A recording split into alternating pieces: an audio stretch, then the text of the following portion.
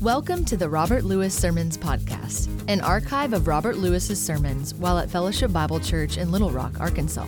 We hope you are encouraged and deepen in your love of Christ while enjoying this podcast. Here is this week's message. You know, Christmas is a time to look at Jesus Christ as a young babe who is Emmanuel, God with us, and suddenly planet Earth would never be the same. This morning when we look into the Gospel of Luke, we're going to take a little bit different image of Jesus Christ, not so much as a young babe, but as a particular figure that I think will give you some rich insight into who He is and what He wants to do for our lives. During the roaring 80s, as they were called, many of us, whether we are financially minded or not, became familiar with a term called insider trading. Probably saw that on the nightly news or read it in the paper, those who dealt illegally in that particular practice. But it's a term that was used for buying or selling commodities, stocks, based upon having obtained inside information about a company before it was known publicly, and therefore an advantage was gained. A trader on the stock exchange with that kind of advanced information or those trade secrets or those lucrative tip-offs could quite frankly make a huge profit. And if you followed the 80s, you know that many did just that, unlawfully so as we know, driven by greed, but determined to have what they thought would be, with this pre-released information, a significant advantage over the competition. Now I say all that because we're going to get an image of Jesus Christ a little bit that way, because as we look into Luke, Jesus, in fact all the Bible really, is unique insider trading. It's not unlawful, it's lawful. It's not driven by greed, as we'll find out. Instead, it's driven by love. And though it's not like its ugly counterpart in those two regards, it is similar to that counterpart that I just mentioned, in that this information is given to those who will hear it by Jesus Christ to give them a special advantage in life in making investments of their life. You know, Jesus Christ knew better than anyone else that in the future a major trade is coming that will significantly affect everyone in this audience. When He came to earth, even in that manger, He knew that this world one day would be cashed in, bought out, merged, if you will, with eternity. And when that occurred, that would leave some in the money and others in ruin. Many times if you read through the Gospels, you'll find Jesus Christ, after He's talked about the panorama of the future, after He's talking and given significant statements as to how we ought to live, urging us to live so, to give us those unique advantages, He would end those discourses with this phrase, "Behold, I've told you in advance." You hear the advantage there? To anyone who would listen, behold, I've given you some unique insider information that will give you a unique one-upsmanship on everyone else. And it will allow you to invest your life wisely in order to gain significant return. So I'm going to ask you to turn to Luke chapter 10. And as you're turning there, don't think of yourself so much as turning to the Gospel of Luke as much as you're calling your broker this morning, okay? You're dialing your broker and you want some insider tips on what to do with your life in the next few months. And what we're going to find there is Jesus is going to give us, as our broker, two very significant tips that will make an immense difference in your life and the potential of your life if you'll just listen. Now, the first of these revolves around satisfaction in life. Can't think of anything that people want more than to feel satisfied with their lives. And yet, if you look across the landscape, you find that so many people are dissatisfied with their life. Jesus' advice is this: if you really want a satisfying life, and I'm kind of summarizing the passage we're going to look at, then He says, do more than just talk about it. A lot of people love to talk about what they could do and the potentials they have and the opportunities they might choose, and they live in the world of dialogue rather than action. Jesus says, if you really want a satisfying life, you've got to do more than just talk about it. And the illustration given for the tip is in a lawyer who approaches Jesus with a question. Look at verse 25 of chapter 10. And behold, a certain lawyer stood up and put him to the test. And he said, Teacher, what shall I do to inherit eternal life? Now when you read that, there's a phrase there that immediately should grab your attention. It says that he stood up to put Jesus to the test. It implies that his question here that he's asking is insincere. And I want you to know we're in the last 6 months of Jesus' life, and he was being accosted by all kinds of religious teachers and leaders who were trying to get Jesus to speak and debate publicly, hoping that somewhere he would slip up and then they could remove him from the popularity that he was so now enjoying. And this particular lawyer was one of those. Now I want you to know when you read lawyer, I don't want you to think a lawyer in the sense that so many of us think, you know, the kind that if we don't win your case, you don't owe us a dime. That's not the lawyer that's being addressed here. This lawyer is one who was a specialist, an expert in the Mosaic legislation. It was his job to look into the Hebrew text to be sure that the interpretations that the Pharisees and the Sadducees were giving the people was accurate to the original text. He was in a very real sense a theology professor, one who was real skilled in the Scripture. So this theology professor confronts Jesus, hoping he can somehow discredit him. But I want you to know, despite his malicious intent, he asks a very good question, doesn't he? What must I do to inherit eternal life? It's a good question for all of us. And in asking that, he tells us some things about himself and the situation in his day. First of all, like many in his day, the thought of eternal life as something that was far off or something that occurred in the afterlife was not in their understanding. When they speak of eternal life here, and accurately so to the way eternal life is presented in the Scripture, they looked at eternal life as something that was to be possessed now, in our experience, that then would go on and stand up in eternity as well. That's why in verse 28, when Jesus commands him after this little dialogue, he says, do these things and you'll go out and live. He's not talking about that you'll live in the hereafter. He's talking about if you do what this dialogue says, you'll live right now. You'll have a satisfying, meaningful life. So eternal life was not something that happens when you die. Fact is, maybe a better translation, you can jot this down, is just the word full or abundant, meaningful. What can I do, teacher, to have an abundant life, a full and meaningful, satisfying life? And so then Jesus speaks to that end. Now, the other thing we notice in this question is this, that despite all the knowledge that this professor had, and he had vast insight into the Bible, despite all that religious understanding that he possessed, by asking this question, he tells us something about himself. That with all that Bible study and with all that information, he still didn't have this abundant life. It was still something that he was searching for. In fact, it was very much a real question in Israel in that day as to how you step into the life of God. And that's what he wanted to know. So in essence, what he's asking is, teacher, I'm a great religious man, and how can I make my dry religious experience come to life? You know, there are a lot of Christians who ask that same question. They've been in the faith for years, and the initial honeymoon is over and the glow of that. And they're asking the same question. I'm tired of just going through the motions, or I've got all the information I could ever need, but my life, it's become dissatisfactory to me, dry and dusty. And so what do I do now? What can I do to spike it, make it different, give some life to it? Good question. What can I do to inherit an abundant life? And so Jesus gives the answer with a question. He says in verse 26, well, what is written in the law? You're the expert. How does it read to you? And this guy answers from the law. Deuteronomy chapter 6 is where he's quoting. He says, well, it says, you shall love the Lord your God with all your heart, with all your soul, with all your strength, and with all your mind, and your neighbor as yourself. And Jesus says, correct. Right. You scored an A on another exam. Teacher, Now, he says, do this, and you will live.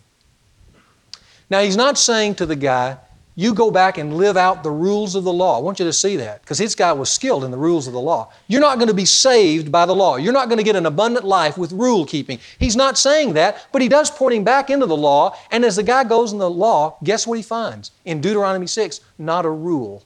You know what he finds there? A statement about what? Look at it. Love relationships. Doesn't find the law. He finds, in the very law itself, he finds love. Relationships between a man and his God and a man and his neighbor. You want to live? Love. That's how you can live. Love people. Love God with all your heart, soul, mind, and strength. And I would expect if this guy was really sincere, he would have immediately have kind of been hurt by that comment, because he would realize the barrenness of his own life. And he says, well, teacher, how do I do that? How do I love God like that? Wouldn't you like to know that? How do you love God with all your heart, soul, mind, and strength? How do you love your neighbor as yourself? Well, that was if he was sincere. He asked a different question. But if he would have asked that question, Jesus would have answered it this way. He would have told him that eternal life begins when you begin to understand that God loves you more than you love yourself. That's what Christmas is all about, by the way.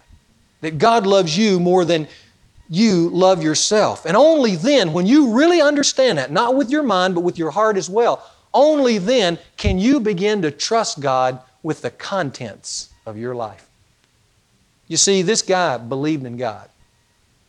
Nobody would accuse him for not believing in God. Just like no one would accuse most Christians who profess faith in Christ of not believing in God. But listen, that's not what we're talking about here. We're talking about a satisfactory life. And though he believed in God, evidently, he had not come to the place where he trusted God's love enough that he could entrust God with the contents of his life to lead him and direct him. You see, belief and faith that God loves me more than I love me is the key to the life this guy sought. It's a very simple concept. And people try everything else and miss it, but it is so profound. It works like this. If I believe that God loves me more than I love me, it will cause me to want to move towards God. That's the initial step. And as I move towards God, knowing that He loves me more than I love me, I begin to ask Him help in my family, in my finances, my personal life, in the things I'm facing. I want to know that because love casts out fear. I don't think God's going to make me do anything that's going to hurt me because He loves me more than I love me, and love always brings care and concern and compassion. So I move to Him, and I give Him the contents of my life, and I let Him help me make decisions, and I obey, knowing He loves me more than I love me. And as I let Him do that, and as I experience that, as I give Him that control, what I experience back is that He delivers. He begins to make a difference in my life. Things begin to change, and I begin to see God really does care about me in much more than a theoretical construct, but in a real, everyday life. And when that happens, you know what happens to my heart and my soul and my mind? It begins to not just think about the love of God in an abstract faith. It begins to think it with an emotional fervency. All of a sudden, I want to love God more because I realize how much He really loves me. But it all starts on that very simple first point, that to come to God for an abundant life, I've got to believe that He loves me more than I love myself. It's foundational. May I suggest that this religious lawyer was not at this kind of faith place in his life. And so he was setting rules up and regulations. That's why he begins his discourse. What must I do? He didn't think of love. He was thinking of another task, another rule, another hoop to jump through, and somehow then God reward him because he never understood the love of God. He never mastered it. God's telling him all through the Old Testament, I love you, but he's still trying to earn God's love. And as long as you're doing that, there's a fear factor. You're running around carefully. I hope I do this right so you'll love me. That's totally antithetical to the Christian faith. And besides that, when you set up all those rules and regulations and try to jump through them, you fail, don't you? And when you fail, in order to not feel condemned, you have to play games with yourself. You have to deny what's really going on. You have to deny the reality of your life. You have to hide the facts. Or in this case, you have to justify yourself. And that's what he does. Notice the question. But wishing, verse 29, to justify himself, he says to Jesus, and who is my neighbor? An old debating tactic. If you've ever debated, when they get you to the point where you're in the corner and you have no way out and they're pressing the application right into your heart, simply ask them to define the terms. That's what we did, by the way, when we went through the last election, when this whole issue of family values came out, and people were starting saying, that's wrong and that's right, and the heat got pretty hot. And so immediately when it got to a certain level, you know what people started doing? They started saying, let's define the terms. What is a family? So we got lost in all the definitions and never got to any applications. That's a great tactic to use. And that's what he uses here. Who is my neighbor? Now listen carefully to Jesus' answer, because it's a trick answer to this guy. And I want to see if you can find it as I read it. It's a story. Maybe it was a real story. We don't know. But he gives him a story to answer his question in part, not in whole. He says, and a certain man was going down from Jericho. It's the famous story of the Good Samaritan. From Jerusalem to Jericho, and I've been on that road, and it's long, and it's straight downhill, barren, twisting with caves and rocks, and there's nothing out there, and it's called for centuries the Bloody Road, because there were so many attacks and terrorist attacks on caravan. So this man goes down this road, and he fell among robbers, and they stripped him, and they beat him, and they went off leaving him half dead. And by chance, a certain priest was going down on that road. He was very religious, as we know, worked in the temple, and he saw this man, and I'm sure he probably wondered, this could be a setup. Have you ever seen somebody out there asking for help and you go, I don't know. You know, guy in the alley saying, can you help me? And you think, I don't know about that. I go in there, get me. So he saw that and he thought, they may get me. So he moves to the other side of the road. And then a little later on, another very esteemed Jew, a Levite who worked in the temple and was commanded by God in Numbers 8, because they were the tribe of Levi, to hold up the purity and the integrity of the law. He comes along, he sees this man, and he passes by as well on the other side of the road. But verse 33, a certain Samaritan, and as soon as Jesus said that word, I'm sure the lawyer went, because he couldn't stand Samaritans.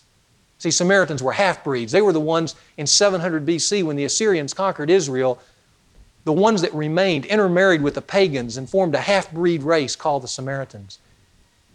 And they were always at odds because the Jewish community would never let them into fellowship, and so they got to be enemies. So much so that a good Jew, when he was going to Galilee by way of Jerusalem, even though Samaria was right in the path, would instead walk around the whole country so as not to get Samaritan dust on his sandals. Like going to Memphis, and in between Memphis and Little Rock is Samaria, so we go down to Jackson, Mississippi, and then drive over to Nashville, and then come back to Memphis. That's what they would do. Couldn't stand Samaritans. But here's this Samaritan, and he comes along, and notice what happens. He sees this guy, and what happens? He feels compassion. And he came to him, and he bandaged up his wounds, and he poured oil and wine on them. And he put him on his own beast, and he brought him to an end and took care of him. And on the next day, he took out 2 denarii, that's 2 days' wages, gave them to the innkeeper, and said, take care of him. And whatever more you spend when I return, I will repay you. And then he says to this lawyer, which of these 3 do you think proved to be the neighbor to the man who fell into the robber's hands? Now, do you see how he changed the answer to the question? See, this guy asked, who is my neighbor? And Jesus answers the question, who is a neighbor? Not who is my neighbor, but who is a neighbor? Are you a neighbor? That's the point. That's how you get the answer. And he asked it, which one proved to be so? Now we get a little insight into how proud this lawyer was when he answers it. Look in verse 37, and he said to him, the one. He can't even bring himself to say, well, the Samaritan. No, he has to answer it in kind of a neutral term to disinfect it. You know, the one who had mercy on him. And Jesus says, that's right. Go and do likewise. So here again, in verse 37, this guy scores an A on his exam. Answered the first question right, answered the second question right, he's a real student. He would do great in Bible study fellowship, wouldn't he? Man, this guy's an A+. He'd do great in a seminar. He'd do great anywhere. He gets all the answers correct. But now let me ask you this. When Jesus commanded him in verse 37, in verse 28 to go and do what he said, how many of you think he went and did it? Anybody? No, he didn't do it. He was all talk. He had a dissatisfied religious life, but he was all talk. He was all theory. He was all Bible study. He was all orthodoxy. He had all the answers, but he had no love and he had no life. And he knew it. You know, if I can be honest for just a moment, this passage convicts me. It really does. I want to fall down and say, God, would you get the lawyer out of me? You know, the one in there who spends all his time thinking about all these things and what's right theoretically. Would you get that out of there? Because the last thing I want is to have a well-worn Bible and an unacceptable life. I want to be somebody who can flex in love. I never will forget, I had a Samaritan experience once. Maybe you've had that. But I remember I was in Texas with two other guys, and we were passing through there, and we stopped late at night, about 11 o'clock, at the Dobbs House restaurant, this breakfast place. Went in and sat down, and there was no one there, and we had breakfast. And about midnight, when we were about to leave, people had been filling in after 11, and the thing had become quite full. And at 11 o'clock, or 12 o'clock, when the waitress came to give us her check, tears were streaming down her face. And so I asked her, I said, hey, what's the problem? She said, gosh, I don't know what I'm going to do. She said, I can't get the owner. His phone he's not answering his phone. The short order cook didn't show up for his late night shift. Waitress didn't come. And here I am, and all these people are angry at me, demanding stuff, and I don't know what to do. And so we said, be warmed and be filled. No. My friend, which was the lover in the group, said, you know, I was a short order cook in college. And he said, what do you think? And I said, well, I can take orders, I guess. So we asked her, and she said, you're kidding. She said, you wouldn't do that. I said, well, let us give a chance, and maybe the owner will come by or whatever.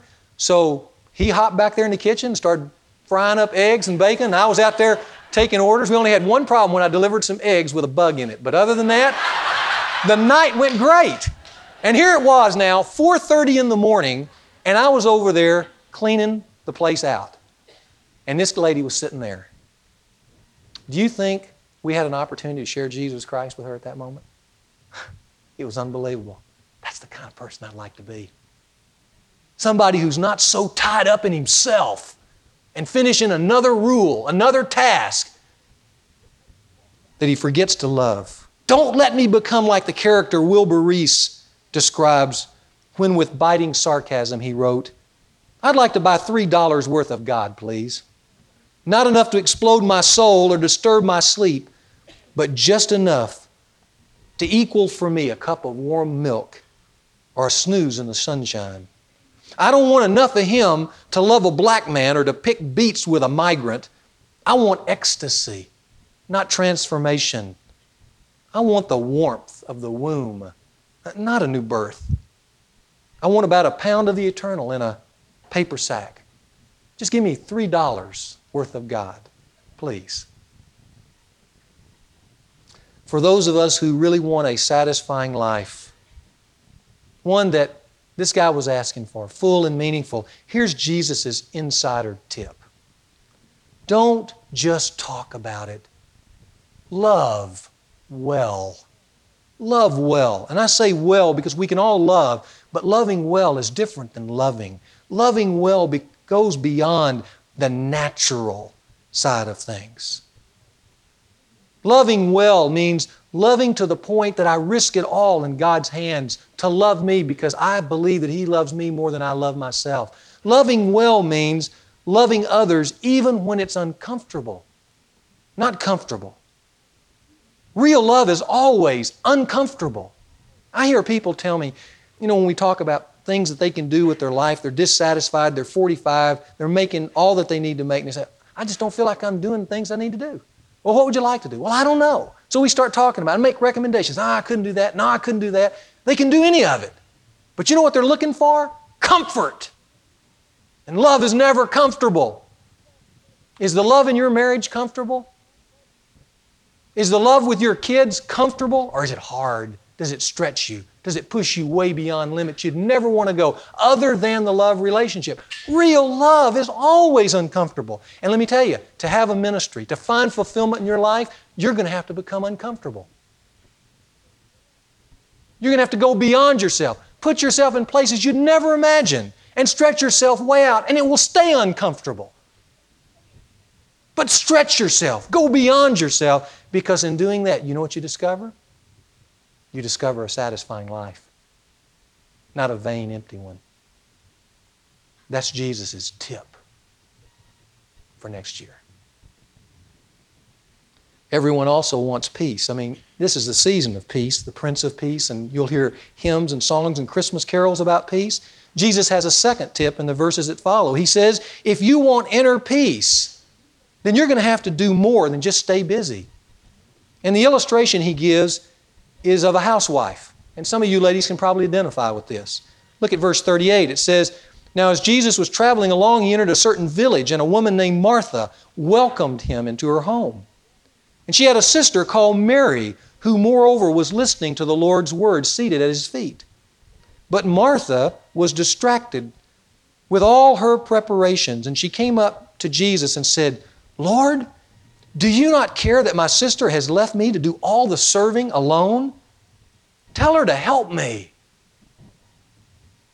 Well, what's the root of Martha's problem here?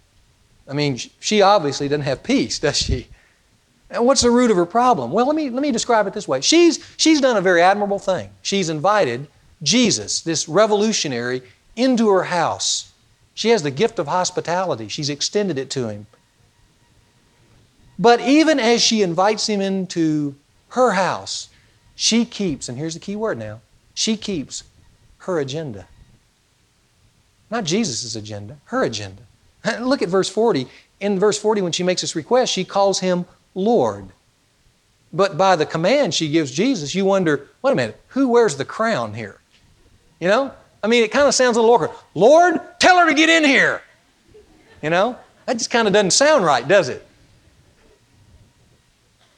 But you know, Martha is a beautiful picture of us, of ourselves, who at some point in your pilgrimage came to a life-changing encounter with Jesus Christ, and you invited him into your life, not into your house. It's an admirable thing to do.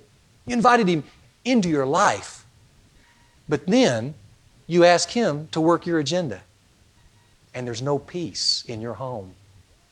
You're saying, Lord, get me out of this financial bind. Lord, find me a new job. You know, it's all that kind of stuff. And it doesn't work. And it didn't work for Martha either, does it? I mean, it'd be great if it did work. Wouldn't you love Jesus to respond like that? Okay, Martha, get up and go in there. But he doesn't work that way. What he does here, as Martha discovered, was begin to speak to the core problem. In this case, for her, how to find peace. Look at verse 41. The Lord answered and said to her, Martha, Martha. Hear the love there? God loves us. Martha, Martha. You are worried and bothered about so many things. But only a few things are necessary. In fact, really only one, and Mary. She's chosen the good part. Now, can you think, by the way, of a better verse for the Christmas season than the two I just read, ladies? Huh? Really? Doesn't it just kind of go, well, that feels good. Yeah, there's just so many things. And you want to do away with those. 2 weeks before Christmas, it seems like there's a million things to do. The word bothered there is the word in Greek that we get our English word turbulence. There's all this turbulence inside of you, Martha. And I want you to know it's self-inflicted frenzy. Nobody's brought it on you. You've brought it on yourself. And the real problem, Martha, now I want you to listen to me, Martha. The real problem is everything looks important to you, but it's not. All the things in your life and in my life, they're not all important. They don't operate on the same plane. Only a few things are necessary. That's why if you'll notice in your church bulletin, long ago we tried to break up church activities between essential ministries and elective ministries. Essential being what, as the leadership of the church, we're saying, what are the basics things we want everyone in the church to be sure they do because they're real important to the overall family life here. And there's a lot of elective things you can do, but if people are doing elective things and you're not, and you don't have time to do it, don't wear yourself out trying to go to all those things. Do the essential things. And if life gets real hectic for you and you are doing some of the electives and you're sitting there saying, what do I do? Let go of the electives and fall back into the essentials. See, it's a real wise thing to do.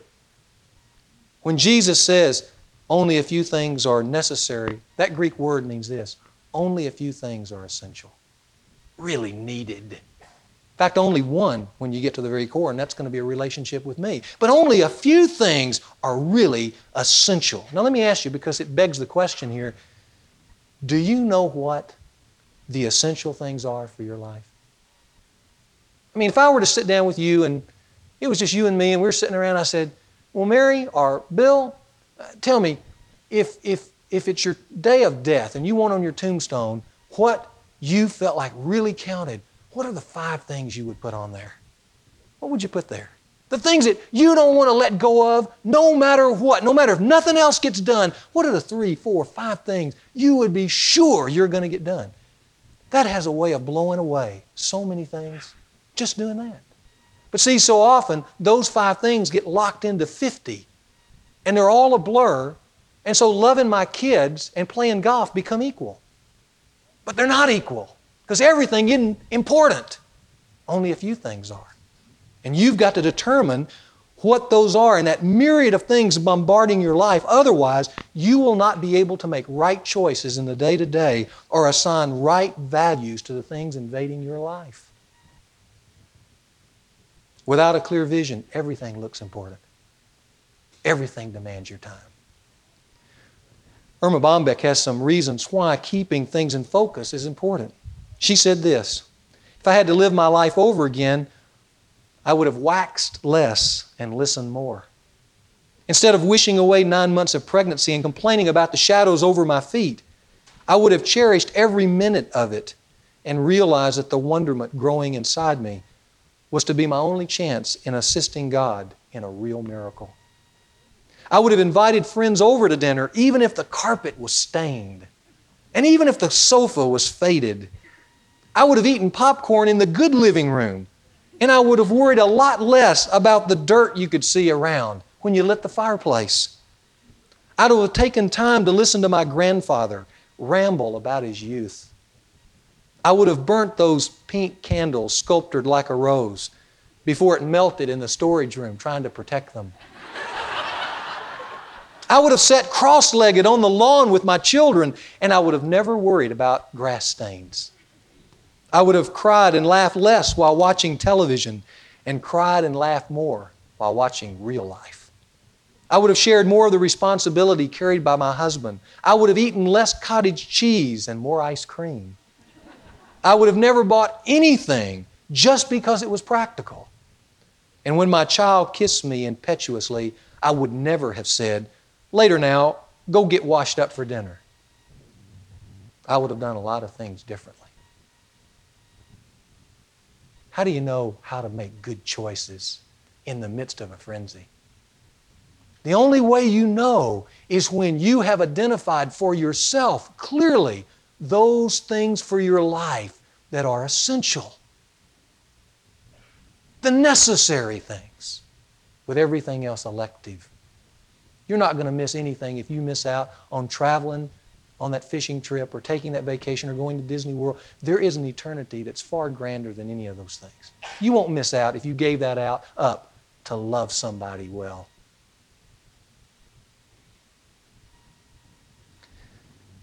Let me give you maybe a good application. Try this afternoon writing down the things that you think are essential for your life. Don't let them get over 5 or 6. Keep them within that. And if you're a couple, you might write down those things individually and then share them with one another and see if they match. Maybe that's part of the turbulence in your life, is you've got different essentials. But always, when you look at the things that you say are essential in your life, be wise and then look at the Scripture and see if the Scripture affirms your choices as really being necessary. It's a great, great project. Everything looks important, but it's not. That's why in Ephesians 5 it says, be careful how you live, not as the unwise, but as the wise, making the most of your time because these days are evil. I'd say these days are filled. And then he goes on and he says, and do not be foolish, but understand what the will of God really is. Do you know what the essential things in your life are? So here's Jesus' insider tip. Remember he said, if you really want to have a satisfying life, love well. Keep it around love. And at the end of your life, you will have no regrets. Here he says, if you really want to have peace in your life, if you really want that, let's say even for this Christmas season, if you want that, then do more than stay busy. Here's the words, choose wisely and let everything else go. You know, I have found, as consultants have documented, that people who focus on the essential things tend to get everything else done. It's kind of a funny deal. But people who focus on everything only feel guilty. Jesus wants to give you an advantage. He really does. He wants to give you some tips for the holidays and beyond. He wants you to have a satisfying life, and He wants you to have peace. Let's pray together. Lord, as we conclude this morning, it is my prayer for me and for every man and woman here that we will not come to January and say to ourselves, I wish I'd have had Bob and Jane over. I wish I'd have called Grandma and talked to her. I wish our kids could have sat around and had a real Advent. I wish we could have had a time to play together and love one another. I wish we could have had something that was relaxed, but I'm exhausted here in January. And I look back and there's been a lot of things, but it doesn't mean anything to me at all. Lord, save us from that. I pray in our minds that we would sit down today and use those minds to say, what do we want to accomplish this month? That at the end of this month, we would look back and say, we had a real Christmas. We chose the necessary things. And thank you, Lord, for helping us do that, for giving us that advantage. That's the way it should be for all of life, Father, and we thank you that you have given us these tips.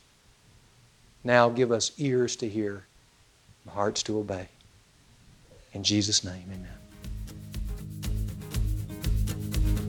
Thank you for listening to the Dr. Robert Lewis Sermon Podcast. If you were encouraged by this message, please rate and review this podcast. In addition, share this with your friends and community. This podcast was produced by the team at Sound of a Rose. You can learn more about the team at soundofarose.com.